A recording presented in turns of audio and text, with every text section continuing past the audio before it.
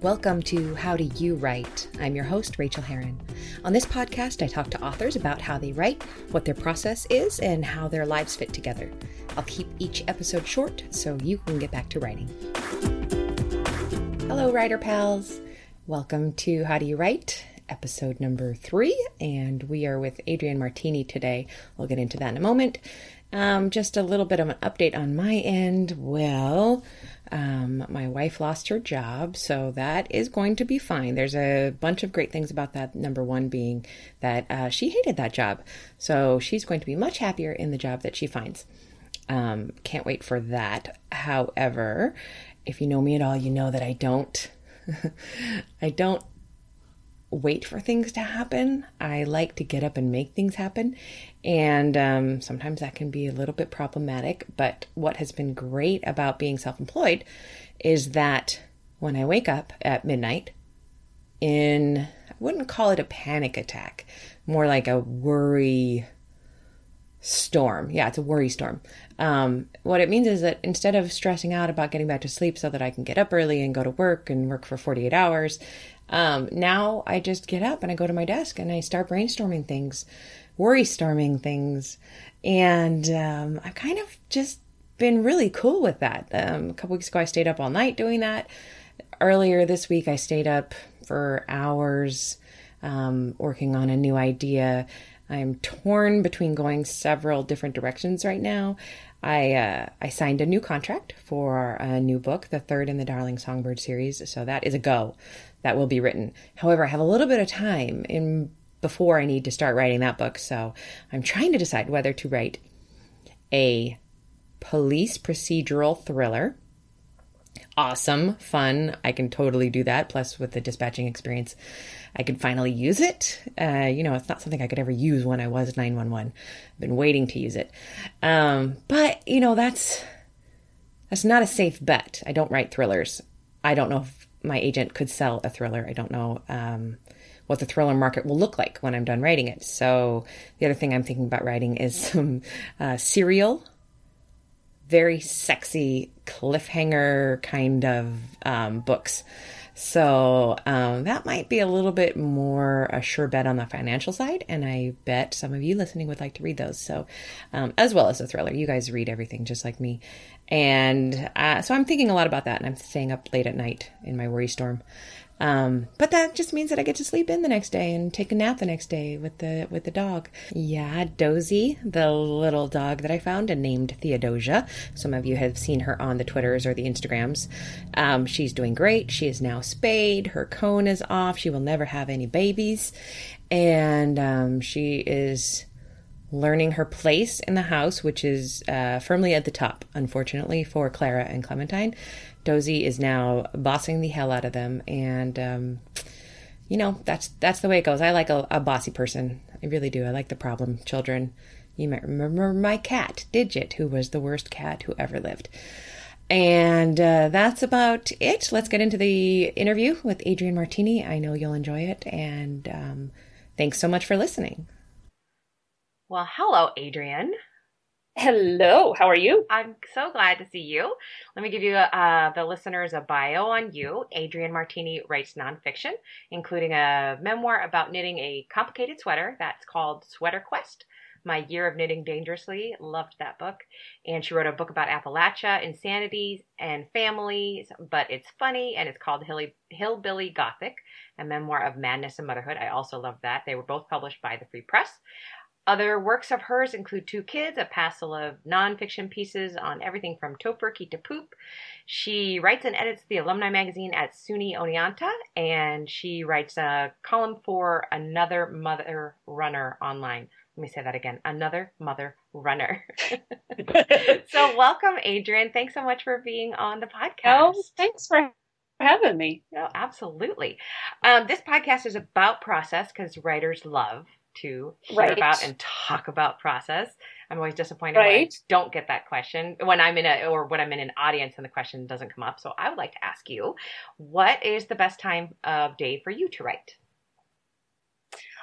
Generally, well, let me preface this with, I worked for a newspaper for 10 years before I really started writing. So You reach a point where you can't really have favorite times of day or favorite places or anything like that, because there's always the deadline, and it's always waiting, and it just kind of hovers out there waiting for you. Or you have an editor who shows up in your doorway and goes, "Hey, yeah, we're waiting on you." So you kind of start to be slightly less delicate, flowery about the whole thing. Yeah. You just are like, I have a job and I have to sit here and I do my job.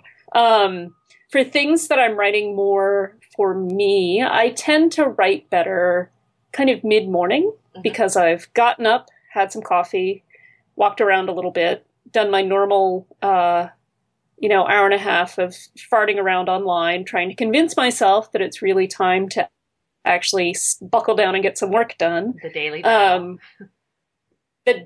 battle. Even before, there was the internet, because I'm old and I remember the time before the internet. Yeah. There was still the morning battle of, you kind of have to get in and get settled and, get your stuff out and read what happened the day before and read the papers and do all that kind of stuff. So I think it's just kind of a natural part of what it is that my brain needs to do. And I like to explain it looks like just farting around, and it is, but it's also kind of that priming the pump, like, okay, we're awake, we're doing things now. Absolutely. You need to get it done.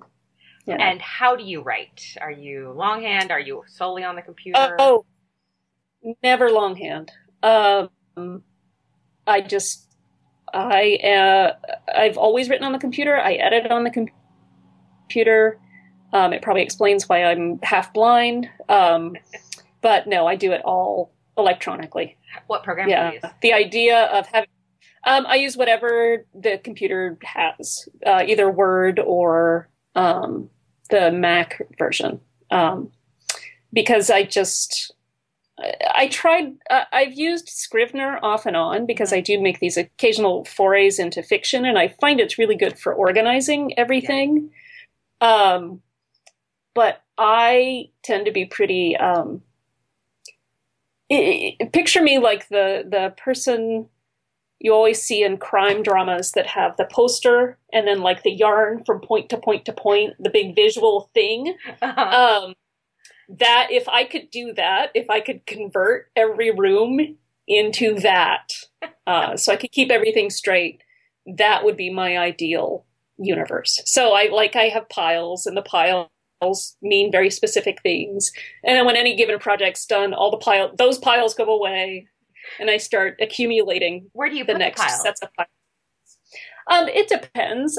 Most of the time I just chuck them or shred them. It just depends on what it is. I don't need the pile once I've finished the thing. The pile is irrelevant. I was kind of commemorative with my first few books that I had a box for each book, and all the papers went in there, and the proof pages, and then after like 3 books, I was like, this is when I would never look back at this. Yes. And then I used that for my printer paper for like 4 years. Yeah, give it to the kids to draw on, back when they were still doing that kind of thing. I use it for printer paper. I mean, it's stuff. I don't, it's the finished product. It's not all of the stuff that you took to get there. So, yeah. And where do you write most? Now that I work for the alumni magazine. So I have an office in the alumni office. I know, it's crazy, right? I still do have a home office, but most of my writing happens in that office. Yeah. And there's like upside and downside to it. The upside is if I'm there, my brain goes, oh, we're working now. This is work time. Right. Whereas at home, you're kind of like, well, maybe I'll start the laundry, and maybe I'll make dinner, and maybe I'll organize this pile, and maybe I'll do this and that. And also I have 2 kids, and they're older now and much more able to kind of fend for themselves, and they understand what a closed door means. But it's still another distraction. And, there's a dog here and 2 cats, and it's always fun to go annoy the cats, and it's always fun to, take the dog for a walk. So, I found having an office that is not in my house is really helpful. Yeah. I go to the cafe a lot, but lately I've been here at the home office a lot, which I'm liking, but I'm surrounded by animals right now. So yes.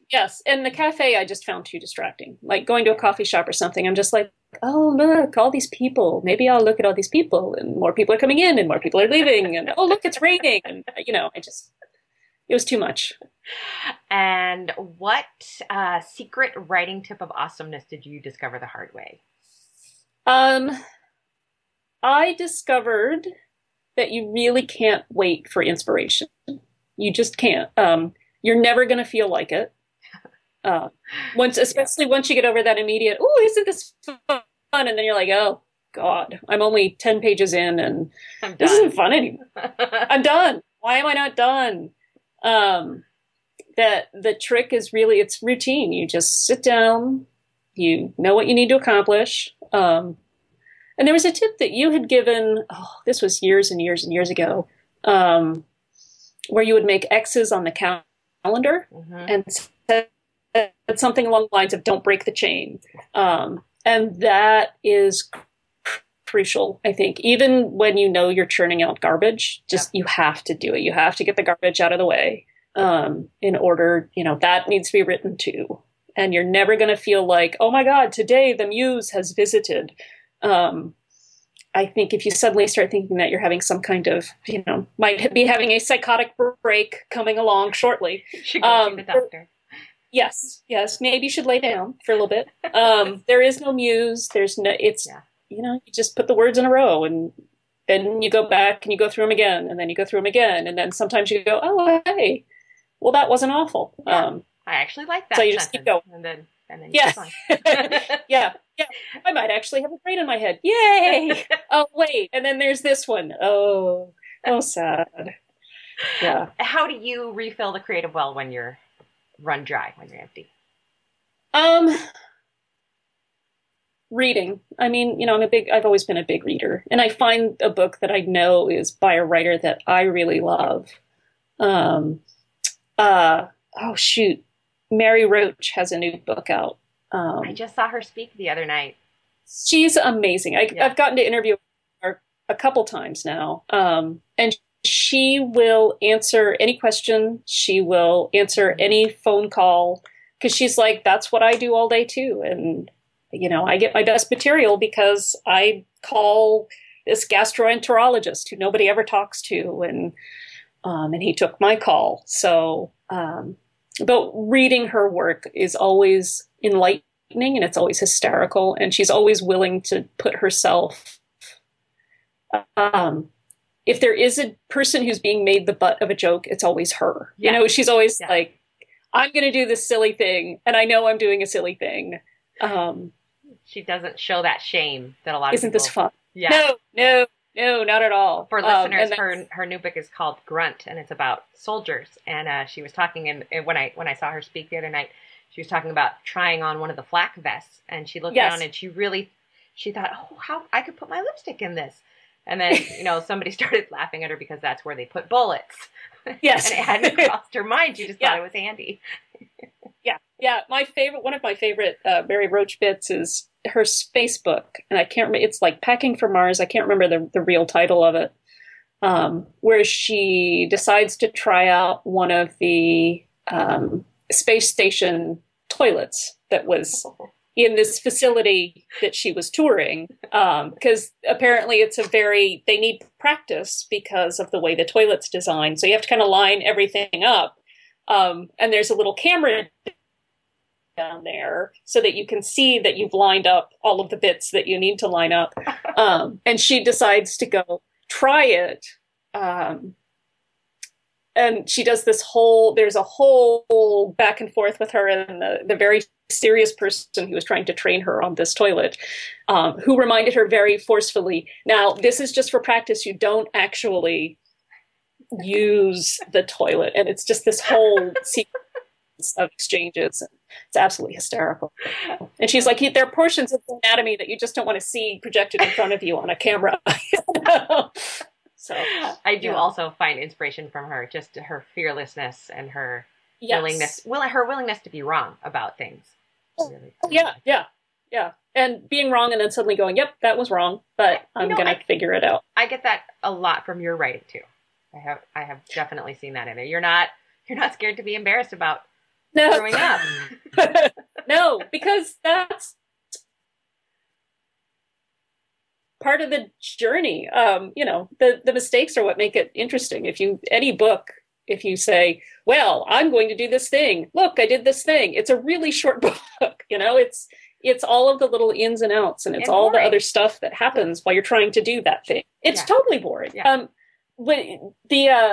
This might be my other piece of writing advice is there's a band called Blues Traveler, which I'm sure you remember because we're about the same age. I could probably sing all the words to a lot of their songs. Well, they have a lyric that's something about a boring play where the hero's always right and nobody expects too much. Yeah. And I always thought, that's, the hero can't be right and the hero can't be right all the time. And you have to have higher expectations. Right. And that's what makes it interesting. So, yeah. Yep. I'm plotting something right now. So okay. I'm taking those words in. Thank you. Okay.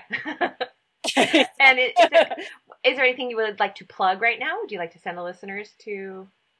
Yes. So I've been doing a bi-monthly, and I always screw this up. It's every other week. So it's bi-weekly. It's every other weekly. It's, I get you.